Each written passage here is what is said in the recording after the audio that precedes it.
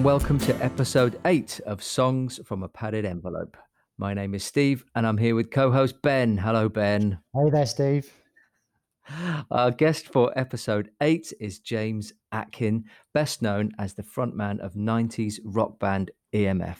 We got in touch with James, having heard that the upcoming release of an EMF 30th anniversary box set would include, alongside the band's 3 studio albums and rarities, the original demos for their debut album, Schubert Dip. Yeah, I mean, it felt like a great fit for the podcast. So we reached out to James, who not only agreed to come on the show, but he also shared an exclusive excerpt from the original home demo recording of the band's signature song, Unbelievable. The conversation with James covers a lot of ground, and there's some really great stories and memories in this one. A couple of times we refer to the Hustle podcast, which James appeared on in November 2019, which is a really nice companion piece to this episode. This was a fascinating conversation, Ben. It was. I mean, it took us through kind of a roller coaster tour of EMF's kind of career, and Mm. they really packed a huge amount into that first period of time that they were together. You know, their rise to success was instant and meteoric, wasn't it? Even if the eventual kind of first endpoint for the band was very much more kind of bittersweet. Yeah, it really was instant. And the version of Unbelievable that closes the show, well, as James says himself, it's very different to what ended up as the finished version. But it's a brilliant listen, isn't it? Oh, it's fantastic. Yeah. It's got such kind of the style would be the wrong word for it, but yeah, the feel is just phenomenal. I mean, so exciting to listen to, and I think it's impossible not to kind of place yourself in the room as when that music was being made and imagine them. I imagine them playing it over and over again to themselves and getting so excited about what they created. Definitely. Yeah, definitely. Without, with the energy of a group of people who had that self-belief that James talks about in the interview, but without possibly knowing just how incredibly massive that song was gonna end up being. Yeah, It's a yeah. beautiful moment in time captured, isn't it? And, yeah, really grateful to James for letting us put it on the show. We spoke before about how the conversations we have really set up the experience of listening to the song at the end of an episode, but this is something else, right? It is indeed, yeah, and I think one of the things that comes across in the conversation with James is about um, you know how instant their success was and how relatively brief the band were in that first instance. And one of the things that we talked about when we were first knocking about the idea about making this podcast, and we were both remembering that moment where you finally post your finished demo off, and your mind starts to kind of switch to the sort of world of possibilities about what might arise from that. And I think if at that point, for one moment, someone had said to us, "Okay, you can have, what comes from this is you have a number one hit in the US, you tour the world, you play some huge shows, you make 3 albums, but it only lasts for 6 years." We'd have absolutely bitten people's hands off for the opportunity for that without a second's hesitation, wouldn't we? Oh, 100%, half that.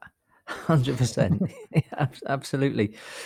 It's funny listening back to the episode, it triggered a little memory for me because when I lived in London, I did know James a little bit, and we were sort of friends socially from time to time. We'd hang out, and I remember the band that I was in at the time, and we were really grafting to try and get a record deal. And this was about the time that EMF were releasing about to release their third album. It's sort of around that period. I remember being in the Lock Tavern and saying to James, "My God, what have we got to do to get signed?" And being like at that point of desperation, having spent like so long trying to, I don't know, get people to take the band seriously. And I remember him I don't remember his exact the exact words he used, but it was just a very sort of calm, "Don't worry about it. It'll come. Just keep working." Yeah, yeah, And I'm yeah. thinking that wasn't the listening to his episode thinking that wasn't his experience No, at all. no, no. He must have been hanging on at that point for grim life, wasn't he? Like, what, Yeah. what is going on? Because there was so much within that journey that was difficult for them Mm, individually, and must have been difficult as a band as well. Whether that was, um, I suppose, it was the sort of instant success was in some ways a little bit of a poison chalice at a mm, certain point, in that. But then as a band, when they came to make that second record, and they clearly made a stylistic decision to kind of strike out on their own and make a major change into the music they were making and how they wanted to present it. And I think mm. there's a huge amount of integrity in making that move. Um, and he talks about that album with a lot of passion, doesn't he? You come out of the gate with so much self-belief that you paint yourself into a bit of a corner that you can't let that drop. And also, when things are getting difficult, you have to maintain that level of, certainly on the face of things, now we are still operating at 100% and are brilliant and the best band, and it's all kind of behind the scenes imploding, and relationships are difficult, and you're not that band, you're not what you say you are, but No, you have and to maintain that facade, if you like. yeah, and by that point they're well and truly in the midst of the industry machine, aren't they? With Mm, all the kind of rigmarole and the expectations of promotion and delivery of music that comes associated with that, yeah, which takes away from some of that kind of artistic choice in many ways, doesn't it? yeah, So yeah, making that decision to reassert yourself, even though it might not be in your best interest in terms of the people that are paying your wages and backing you, is, it's a bold move. yeah, yeah, for sure. And yet you come out the other side of, well, he talks about is the sort of transition from being rock star into volunteering and doing a regular job, and the journey into to accept that change, and how long that took, and the efforts that he had to make, the effort that he had to put into that. And it's really, yeah, I found that really fascinating. And to his credit, Yeah, exactly, mate. I mean, I think, you know, it clearly has taken a lot of time process to process that transition, hasn't it? And I think that's completely understandable given what happened to them as a band. yeah, well, I think probably we've set this up I, enough. I think Do you I think think we have. I think we've said enough. Yes. It's a really great listen, and thank you very much to James for coming on and being so open, and sharing his experiences with us. Um, well, we don't normally do the promotional thing, but if you would like to leave us a 5-star review and say some nice words about us on Apple Podcasts or wherever you listen to your podcasts, that would be hugely appreciated. Thank you so much to the people that have done that already. There are some lovely comments coming back to us, which Ben and I are hugely grateful for. It means the world. So thank you very much indeed. Um, so now we're going to go and listen to our interview with James Atkin on episode 8 of Songs from a Padded Envelope. Oh, hi. My name is James Atkin. I am from the band EMF. Also play with Bentley Rhythm Ace and have some solo material. But I'm going to take it right back to the start, and I'm going to play a demo, which was the first ever demo recording of a song called Unbelievable, and in its rawest state. Oh, and it's so wonderful. It's great. Thank you for letting us put it at the end of the podcast. It is brilliant to listen to. Well, just on the subject of that, it's part of an anniversary box set release, isn't it? Can you just tell us a little bit about the box set and what the process has been like putting that together? Okay. Well, it's the 30th anniversary. I remember when it was the 20th anniversary, we never got it together. We never got it together for the 25th anniversary. So the 30th anniversary, we thought, right, we've got to get and do this because, wow, what's next? 40, 50? So we decided to re-release the 3 albums. And we had them remastered, and then we've included some extra content, which is a rarities and B-sides, vinyl, and a cassette, which I think you might have guys picked up on it, which is a cassette of the original demos that went to make that first album, Schubert Dip. And there's some extra little bits and bobs there, and it's packaged in a nice box. And it's quite a nice thing to have, especially because I've managed to get rid of all my records over the years, EMF records. So I may get them again now on vinyl. So it must have been a lovely journey dipping back into that. Did you come across some unexpected stuff that you'd completely forgotten about? Yeah, completely. I mean, obviously I know the first 2 albums really well. And by the 3rd album, we kind of lost our focus a little bit. That's a nice way of saying it, isn't it? But, and I hadn't gone near that album for, 25 years. And it was really nice to go back to that album. And it was a double album. So we had to condense it into one single vinyl. So we had to kind of go, well, what we liking off that? Because, it was a very self-indulgent album with lots of, not fillers, but tracks where we were kind of experimenting, exploring, and just left to our own devices where it wasn't very coherent. So I think one of the nice things was making that 3rd album into the album, condensing it into the album. It probably should have been, without us being crazy drug-fueled fools who didn't know what we were doing. A bit of a hindsight, and looking back 25 years, you can kind of see through the mist a little bit. So that was really sweet. And the rarities and B-sides, obviously, me and Ian, the guitarist, have been writing continuously for years and years. Often, we write a track, nothing ever comes of it. It sits on the shelf.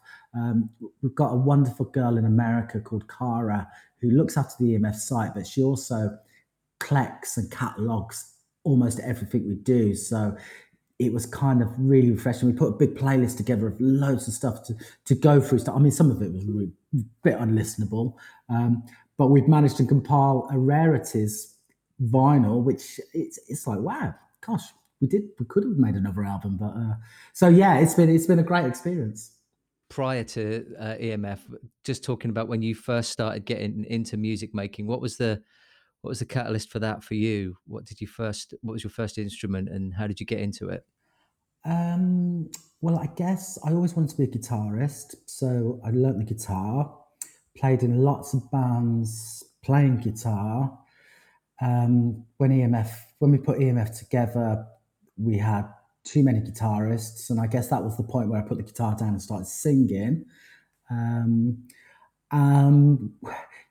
was at a time in those like mid to late 80s, God, we're going back now, when we were at school, when everybody played in bands. That was the thing. It's before the dance in the UK, before DJs, club society, stuff like that. It was all about being indie guitar bands. And that's kind of where we kind of learned and honed our skills, really playing in pubs, bars. And, there's a real thriving music scene back then. You would go out on the weekends and watch bands, it's kind of, that was the thing. Every pub, every night had a band on. So, that's how we got into it. Was it a very supportive scene? Were bands kind of supporting one another and helping each other out? Yes. I mean, there was hundreds of bands just in the small area where we lived in the Forest of Dean and Gloucester. There was, countless bands, and bands from lots of different tribes. You'd have your punk bands, your funk bands, your reggae bands, your indie bands, your synth bands. And so it was a real community. And you can guarantee when you did a gig, probably half the audience were in bands as well. So, everyone did it. It was the thing to do. And what are your influences at that time then, James? What's the music that's ticking the boxes for you? Well, originally, when we first started, we were just into the Jam, and obviously the Who and things like that. The first band was we just did Jam covers, and then we kind of developed a little bit into doing Cure covers, and then really got into early indie stuff like the Smiths, Lloyd Cole and Commotion. Loved Echo and the Bunnymen. And then the band that was a real turning point was probably New Order, that kind of introduced us to electronics and music. We were very indie schmindy guitar bands. And then all of a sudden, like New Order turned us on to dance music and Balearic music. And all of a sudden that was really refreshing, by the late 80s. For your sort of first forays into playing live, you were just playing, or you were playing guitar in those bands, were you? And you didn't start singing until EMF? Well, we did have a couple of bands where I was doing a bit of vocals, but certainly when we started EMF, I had no intention of singing. I'm glad I did though, because it's not a bad job. But, I was very reluctant. I never thought I could be a frontman or anything, but it was a case of being in a rehearsal room where Ian had a guitar, Derry had a guitar, Zach had a guitar, and I had a guitar, and we had to kind of divvy up who was doing what. So Zach went onto the bass. Derry says, "Well, I'll play some keyboards." Ian obviously stayed on guitar because that would have been stupid for him not to.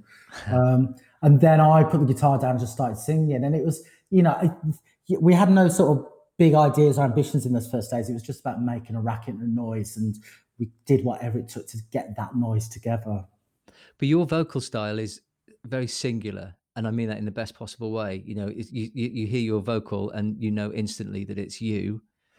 Is that something you were comfortable with from the off? Because quite often people try to mimic other folks, don't they? Or think they should sound a particular way. But yeah, I mean, I guess it's more of a character voice, isn't it? Which I honestly never thought I could sing for years, and I was just like, "What am I doing? I can't sing," and that didn't help my confidence. It's only in recent years I thought, well, the character thing is maybe quite important over, ability and technique, maybe.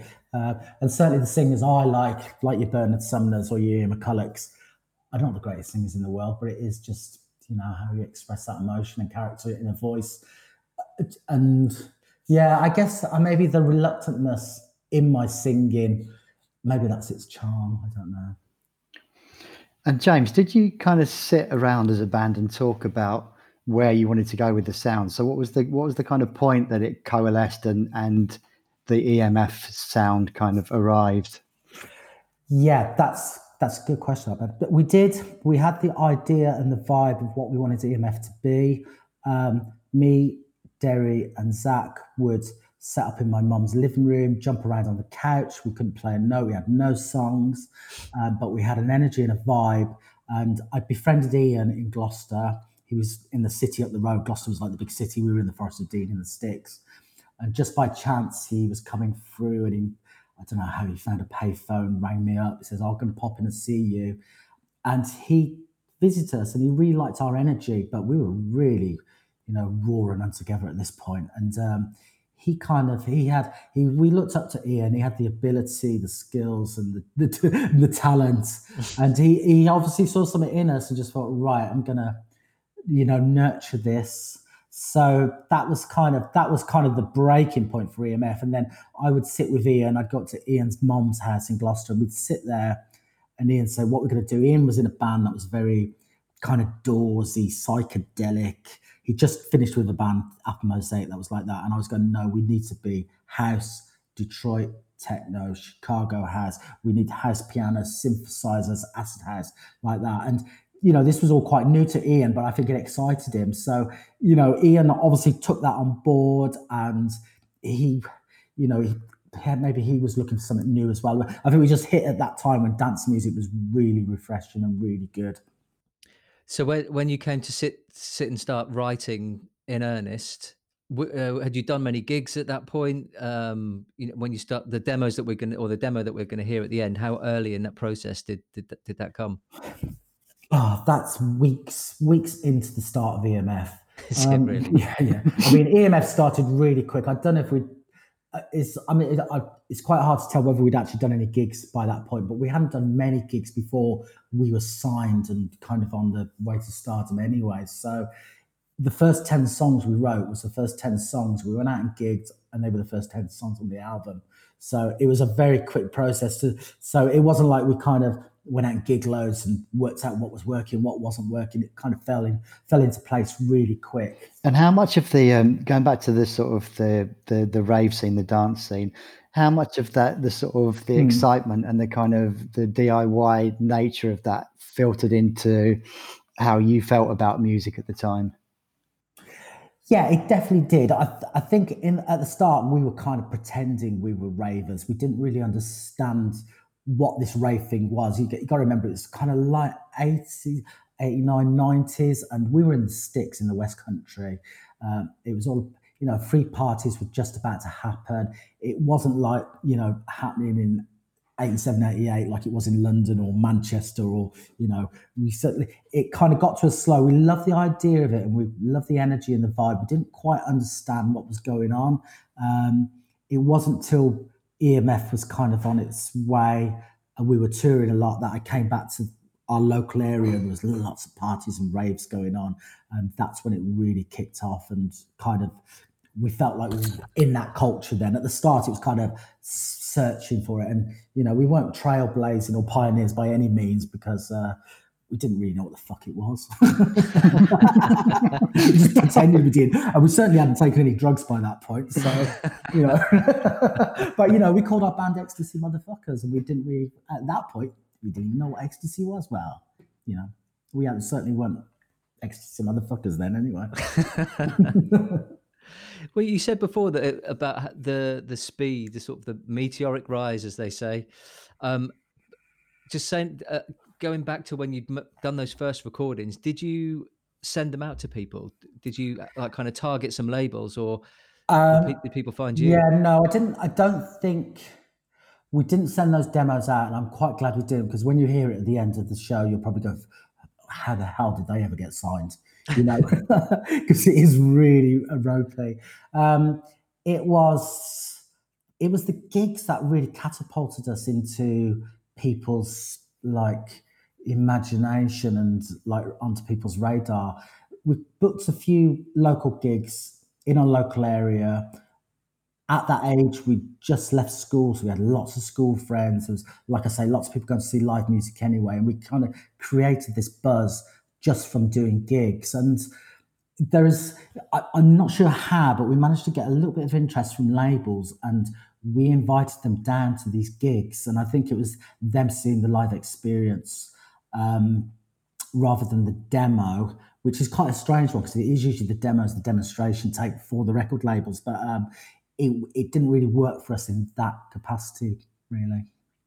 That's amazing, isn't it? To think that in that short space of time, and then becoming solid enough live and exciting enough live to create a buzz that kind of reaches people within the industry. Do you think there were like local promoters and stuff who were championing what you were doing? Or well, not really, because we promoted all our own gigs, right, to the point where we'd have Mark the drummer's mum on the door taking a pound off everyone on the way in, and we'd go down there in the afternoon and paint our own backdrops to hang up in the pub, in the Skittle Alley, and things like this. So there was a few connections. Ian, because of the band he was in before, Apple Mosaic, they were great, and they'd had, to us it seemed like major success, but it was very minor. They'd done a tour with Squeeze, or a few dates with the band Squeeze, and I think Ian knew some people, and someone chatted to someone else, and there was the guy who A&R'd us in the end, a guy Nick Mander from EMI. He was a friend of someone we knew. So lucky breaks, I guess, as well. Timing and lucky breaks, isn't it? Yeah, it all helps, right? Yeah. It sounds like you had a huge amount of self-belief as a band, James. Believe it, Ben. Bloody hell. We used to just go around telling everyone we were the greatest band in the world. Before Oasis came up with this line, we we just used to go around screaming EMF, Epsom Mad Funkers, Ecstasy Motherfuckers, and and have a cockiness and sureness that only comes with youth, isn't it, really? Did you have enough time to have aspirations? Did you know where you wanted the band to go, or did it just happen so quickly? It happened really, really quick. I mean, we didn't expect we always wanted, I'm sure every member of the band would say, oh, I wanted to be a pop star, but it did happen really quick. I mean, we went and did a few gigs, got a deal, did a recording, and then we were on a short 3-week tour with Adamski. And in the space of those 3 weeks, things seemed to happen really quick, where we were completely unknown to releasing Unbelievable, it climbing the charts, then getting lots and lots of press. And the funny thing is, having a press agent like someone at EMI with a lot of clout who can get you in the red tops with any story that they will go with. And usually it was like Bad Boys doing this and that and causing havoc and, on the rampage. And everybody lapped it up. And you were happy. You were happy that that's how you were being pitched, and I loved all the Bad Boy shit. I thought that was really cool, and I did. I honestly, I had to do quite a bit of explaining to my parents for certain things, like being on the front cover of the Star, for being with a big E, saying "in the grip of E," and trying to explain that away to my mum and dad. But it was quite hard. Initially, they pushed us as a pop band, and we had the big pop singles. So we had the smash hits and Just 70 or whatever, those the sort of pop magazines, which we were a little bit worried about at the start. And quite into our career. I think after that, we were always fighting against that being labelled as a pop band, when we really wanted to be like our peers who were, cool indie bands, and we never really crossed back. We tried, but I think it was kind of just hung on to us, that pop legacy.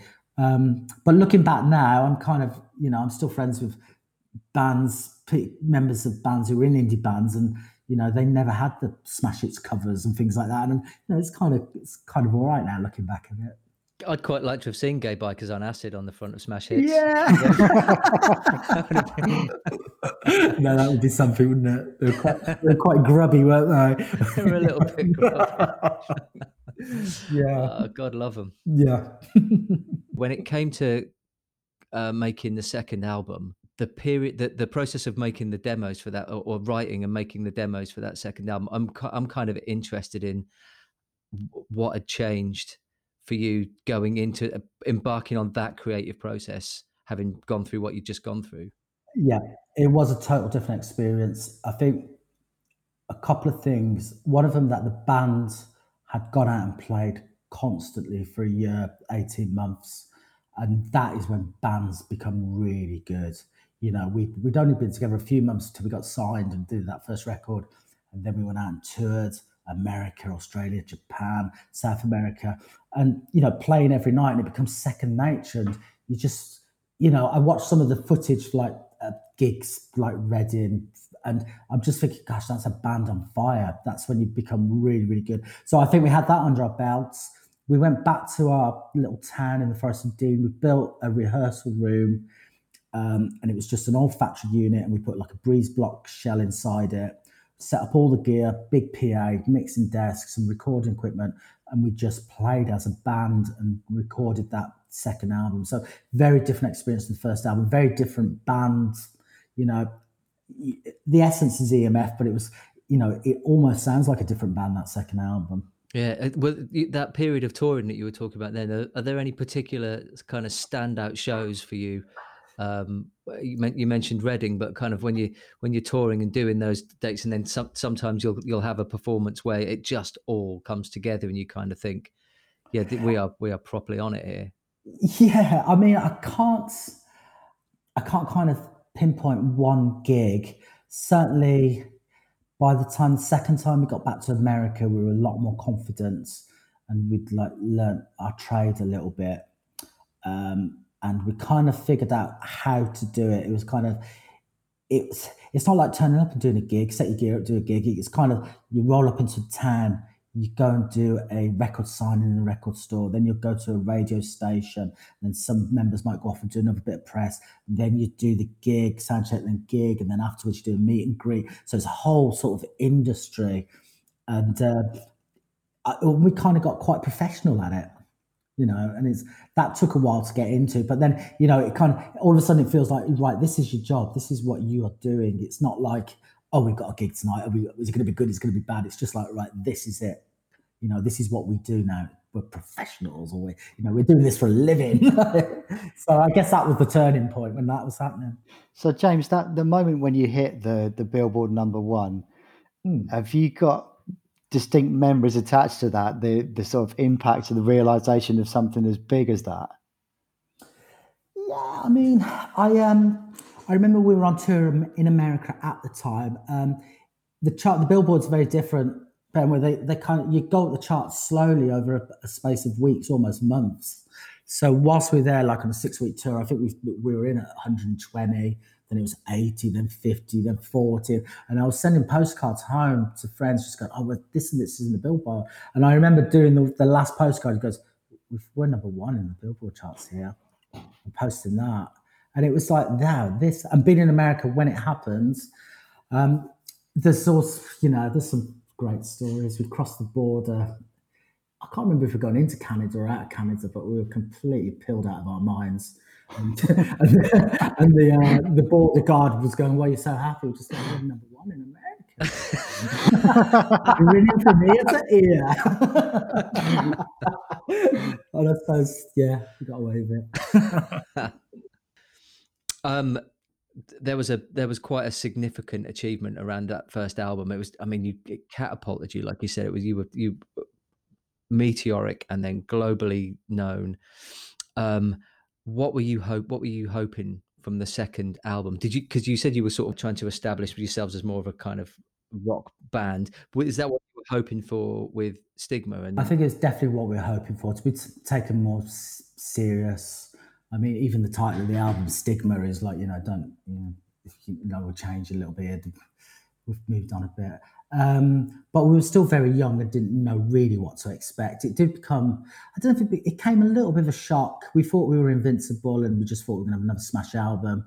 And when we finished the album, we kind of listened to it and thought, wow, there's no singles on here. It's all really, there's no unbelievables or anything. So it was, we loved it and we loved playing it live and the fans loved it. But I think people at the record label were just like, uh-oh, they've lost it. So that was a little bit of an eye-opener, just seeing, how a band can go so big and then fall so quick straight away. So how do you look back on that album now, though? How do you sort of appraise it now, James? I love it. I think it's brilliant. I'm so glad we did it. I think that should have been our first album, and then we would have cracked on and carried on and on and on. Maybe Schubert Dip should have been our sort of learning to be in a band album, It was fantastic. I really do like it. I think Ian came into his own with all his guitar riffs and, the production structures of some of the songs. It's something I'm really proud of. Were you aware at the time, when you said that Stigma didn't land in the way that you wanted it to, is that something that you sort of assessed with hindsight, or were you aware at the time and conscious of that? I guess happening, Steve, I think it's more hindsight looking back. I think when you're in the whirlwind of everything going on, it's really hard to sort of evaluate what's going on around you. When you're right in the middle of all this craziness, but people look back at it now and it still seems a favourite with a lot of the fans. And people have said, I love it when people say, "Oh, it's EMF's Paul's Boutique." And like as soon as people say that, I'm just like, that'll do, right? Fine. I'll go with that. Yeah. If you could go back, and would you have done it differently, James, or would you have happily gone down the same route again? I think do exactly the same. I think at that point, maybe not have distorted vocals on the first single off the album. I think that kind of threw people quite a lot. The whole climate of music was changing so quick around us as well. When we finished Schubert Dip and then we're coming into Stigma, there was bands like Nirvana happening and stuff like this, and the sounds was getting really heavy, and and kids going into record stores are going, oh, well, shall I buy an EMF album or shall I buy the Nirvana album or something like that? You know what kids are going to go for, And it happened on the third album. By the time we got to the third album, Britpop hit. So it was definitely game over by then. So, timing's everything. We were listening to your interview on the Hustle podcast, which was really good, from a while back. And you talked about the sort of the way that the band came to an end, and I was really interested by when you talked about how you were kind of people kept you, you were still able to play that role as singer of a band, and kept you up, kind of in that position, even though the band was coming to an end and you were having to transition away from being in a band into thinking about what now. I just wondered if you fancied saying a little bit more about that, about how that was for you, looking back on it. Yeah, I mean, it was a strange time in my life. Certainly, I was, like you mentioned, dining out on it, and I did dine out on it for about 10, 15 years. Being a pop star, being singer in a band. I mean, financially, we did quite well. It was at a time when people sold lots of records, but obviously that doesn't last forever either. I think probably one of the most worrying things about being in a band is how do you get out of that? It's taken me 20 years to get my shit back together, to be honest with you. To just come off cloud nine and just think about your relevance of what you're doing and what you're up to. And eventually I did do the break and got out of London and went back to university and felt content just doing a normal job. Whereas 15 years before I was going, I'll never do that. Why should I do that? I'm this, I'm so I think thankfully I managed to get out of that and over that, where some people in bands, you see it all the time, don't you? You see throwback bands, people who are in bands in the 70s still arcing around, in double denim, thinking they're rock stars, and you just think, well, life's a bit more than that. And maybe I'm being a bit cruel there, I don't know. But I know what you're saying though. How important was moving out of London for you? It was very important. I mean, it was kind of, the opportunity came up and it just felt like the right time. I always wanted to move back to the countryside because I had a wonderful time growing up in Forest of Dean, and I fancied my kids growing up in a rural area. We did look, all over the UK and just ended up north. And it's okay. It's a bit grey and rainy, but How is it for the band in terms of your shared friendships when it comes to a finish? Like, it sounds like the camaraderie and the kind of shared journey has been such a pivotal part of your success. How does it all come to an end? It was a really hard experience when me and Ian, when I met up in a pub in Camden, and we sat across from each other, and we just kind of knew it was over. It's really hard. You can't keep a band going when you've not got a record deal or any money coming in or nothing going on. So we kind of looked at each other, and Ian said, look, it's kind of over. We're gonna have to call it a day. And I was tearful. It's a massive part of your life. And I was really upset. It's not like the band broke up or anything. We did it on our own terms, and we finished it on our own terms. But it had run its course. By this point, Derry had gone off and he was doing some stuff in a band. Zach was kind of off the scale somewhere, doing whatever he was up to. It was a hard one, but thankfully we had the years we had. Yeah. Having moved away from London and gone to university, and you kind of made that transition to find something else for yourself and getting into. Did you go straight into teaching? I kind of fell into it. I was doing a bit of volunteer work in a place in Bradford, helping disengaged youth who were having troubles, teaching them like DJing and production skills and things like that. So I kind of fell into it. And to be honest, I didn't know what else to do. And it kind of just seemed quite a nice thing to do. And I love going back to university. I love doing the academic thing because when I left school with no qualifications. I was just so set on wanting to be a pop star. That was all consuming. So I was a bit of a rebel and I didn't do anything. it was, and there was the aftermath of that is that I went through the first 30 years of my life just thinking I was really stupid, and then I went back to college and I thought, oh right, okay, so this I can do. It's not like academic things mean anything, but it gave me a lot of confidence, which I hadn't had for many years. That's great. It's great to find that, Mm. and Yeah, I'm glad yeah, I did. yeah, And absolutely. James, how do you think that your experience with EMF and with the success and that, how do you think that's kind of informed how you teach, how you pass on stuff to people that you're working with? yeah, I try and do it with humor, and I try to not take anything too serious. I really value the student because I kind of hop back. Keep forgetting that I'm in my 50s myself. I think I'm like a 20-year-old sometimes. I can feel like I can relate to them, and they get away with a lot. I hope none of my bosses are listening to this, but I let my kids get away with murder. If they want to use language to express themselves in the classroom, why not?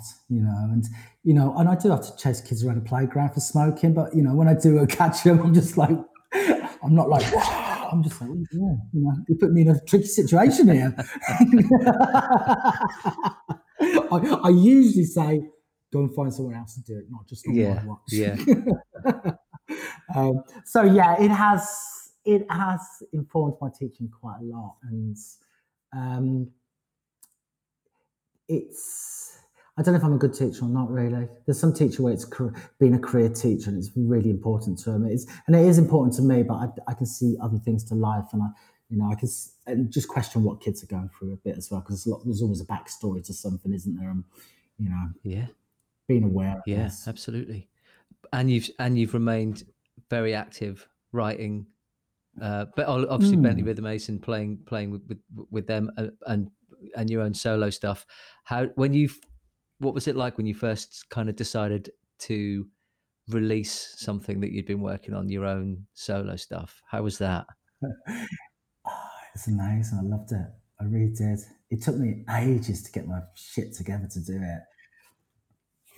I'd spent 20 years just trying learning how to program beats and stuff like this, and it felt the timing was right. But yeah, I think I may have left it a little bit late. But I think if I hadn't released those, if I think if I'd released those solo albums earlier, they wouldn't have been, they would have been really shockingly bad.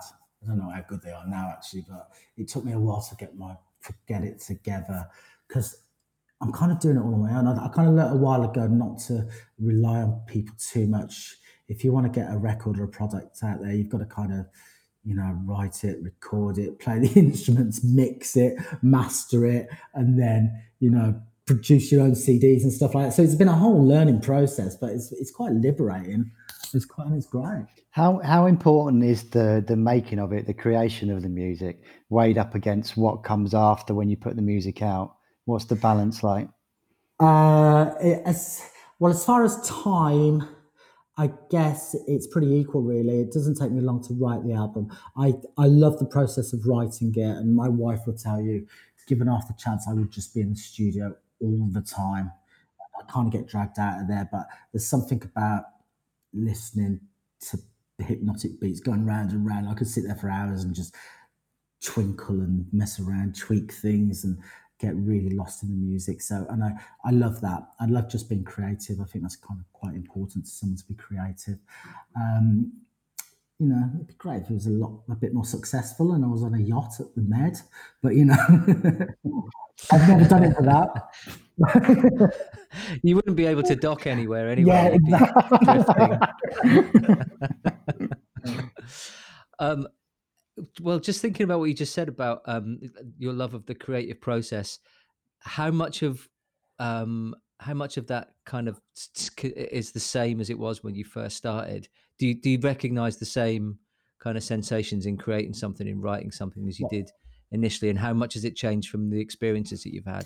I think it was a little bit more of a buzz back in the day because it was also new and fresh, and it was. I mean, it's a different experience being in a band. I mean, being in a band is fantastic, and just being in a rehearsal room with 5 of your mates and you can make that noise that wonderful noise. That is something I really miss, and that's quite different when you're kind of working as a solo artist. Um, but yeah, I mean, it's just being creative and working towards that end result and hoping someone might dig it. And they do, right? Well, well, I'm not on that yacht at the Med, but I'm happy. I've got I've got a good work balance. I probably would find it really hard if I had to depend on making records to make a living. I mean, I've got quite a few friends who do that and seem to be okay.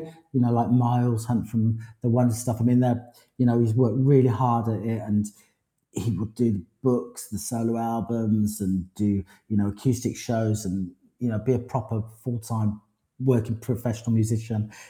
I think I'd find that quite stressful, to be honest with you. I don't think I could hack it. But I certainly like the sort of balance I've got at the moment of having, a job and then dipping into the music. And, when I get bored of my job, I say, oh no, I'm a musician. And when I'm not really acting as a musician, I say, but I'm a teacher, so it kind of works for me. Have you toyed with the idea of writing a memoir, of getting your experiences down on paper? I did. Yeah, I did. I had Tom, Tom Hingley from the Inspire Carpets. I had him round the other day, unofficially. We sat in the garden, we were chatting, and he was he told me he'd written some books, and he was kind of giving me some really good tips. Although by the time he left, I felt like I'd heard everything that could have been in the book anyway, because he just talks and talks and talks. But he was quite interested to talk to. But I think I often think Derry from EMF would probably write a better book, because he's a bit more rock and roll, and he'd have all the stories I quite enjoy when I read a book. The debauched drug taking, everything that's going on. I'm sure you could have a few of those. Have you read Hookie's books? I've read the Hacienda one. Is there another one as well? Which one's the other one? Is there? Well, there's a Joy Division one, which is wonderful, but the New Order one is unbelievable. It's so good. Oh, yes, if you'll pardon the pun, it is so good. It's hilarious. Oh, good. I shall go and check that. I do love a good rock thing like that, and I listen to lots of podcasts, sort of audio books as well. Yeah, like random stuff, like like Emerson, Lake and Palmer, and Buffalo Springsteen, just anything. Like it's like Phil Collins. I don't know. Maybe I should get that one to myself. But, everything. Bruce Dickinson. It's just like I just love it. I just love all of it. I've not read the Bruce Dickinson one. It's actually quite good. I bet he's got some stories. Oh my god, he has. Actually, he's quite an interesting bloke. I mean, he's just like for a a posh bloke. Yeah, Hookie's one is. I'll definitely check that out. It's ace. Yeah. Really good.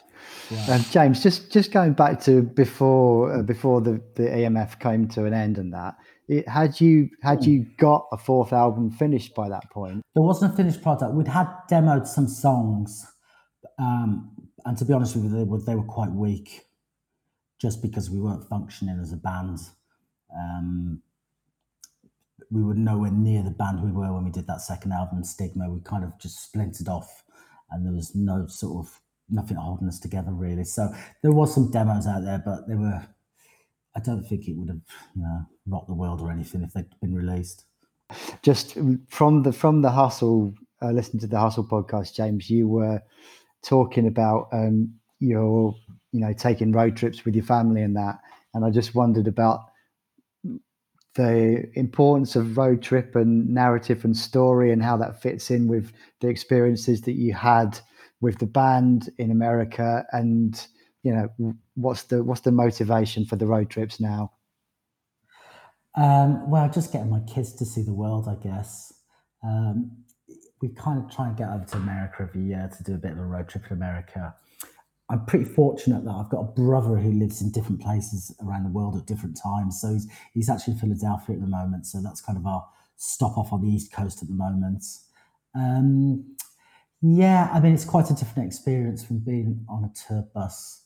There was times when we took Pop Will Eat Itself with us, we had two tour buses, and then we'd have one bus that was the party bus, and then the one bus for people who wanted to sleep. and on this party bus, it was just like, it was carnage.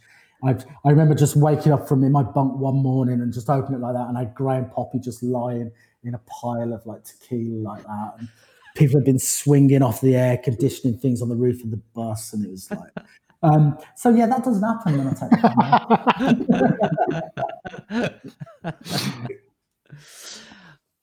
James, thanks so much for doing this. Really appreciate it. Giving us your time to talk to us.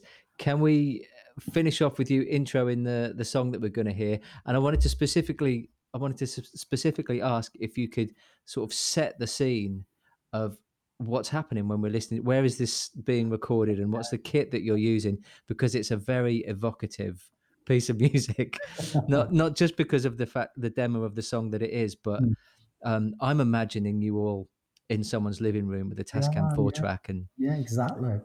That's exactly what it was. We were in Derry's sister's house. She wasn't there. She'd rented it out to me in Derry, and it was kind of a hangout place for all our friends. And on the other demos that came off that session, there's 4 demos, you can actually hear our friends, the girls in the background, giggling and laughing.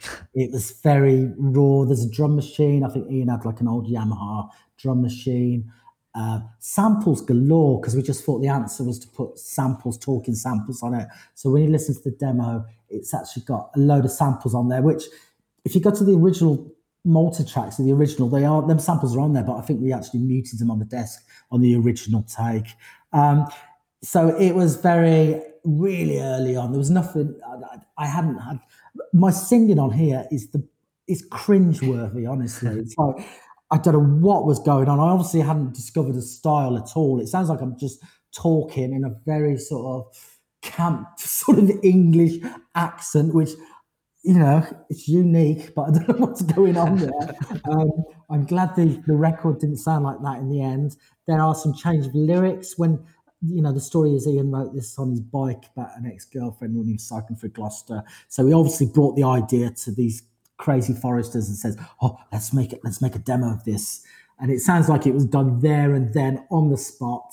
In the final release one, the lyrics are changed quite a little bit, but I think from this demo, the essence of what Unbelievable became kind of was just there, and you can hear it. It's got the vibe and it's fun. Thanks, James. Fantastic, guys. What you gonna play now? Bobby, I don't know, but whatever I play, it's got to be funky. 1, 2, 3. It's got to be funky. It's got to be funky. It's got to be funky.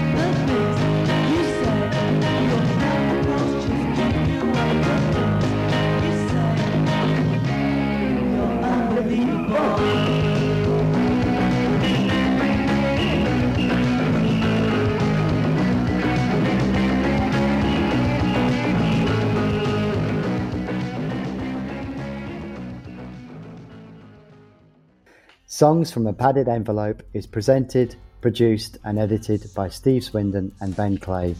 Music is by state-sponsored Jukebox. Artwork is by Matt Canning. Songs from a Padded Envelope is a Hidden Hive production.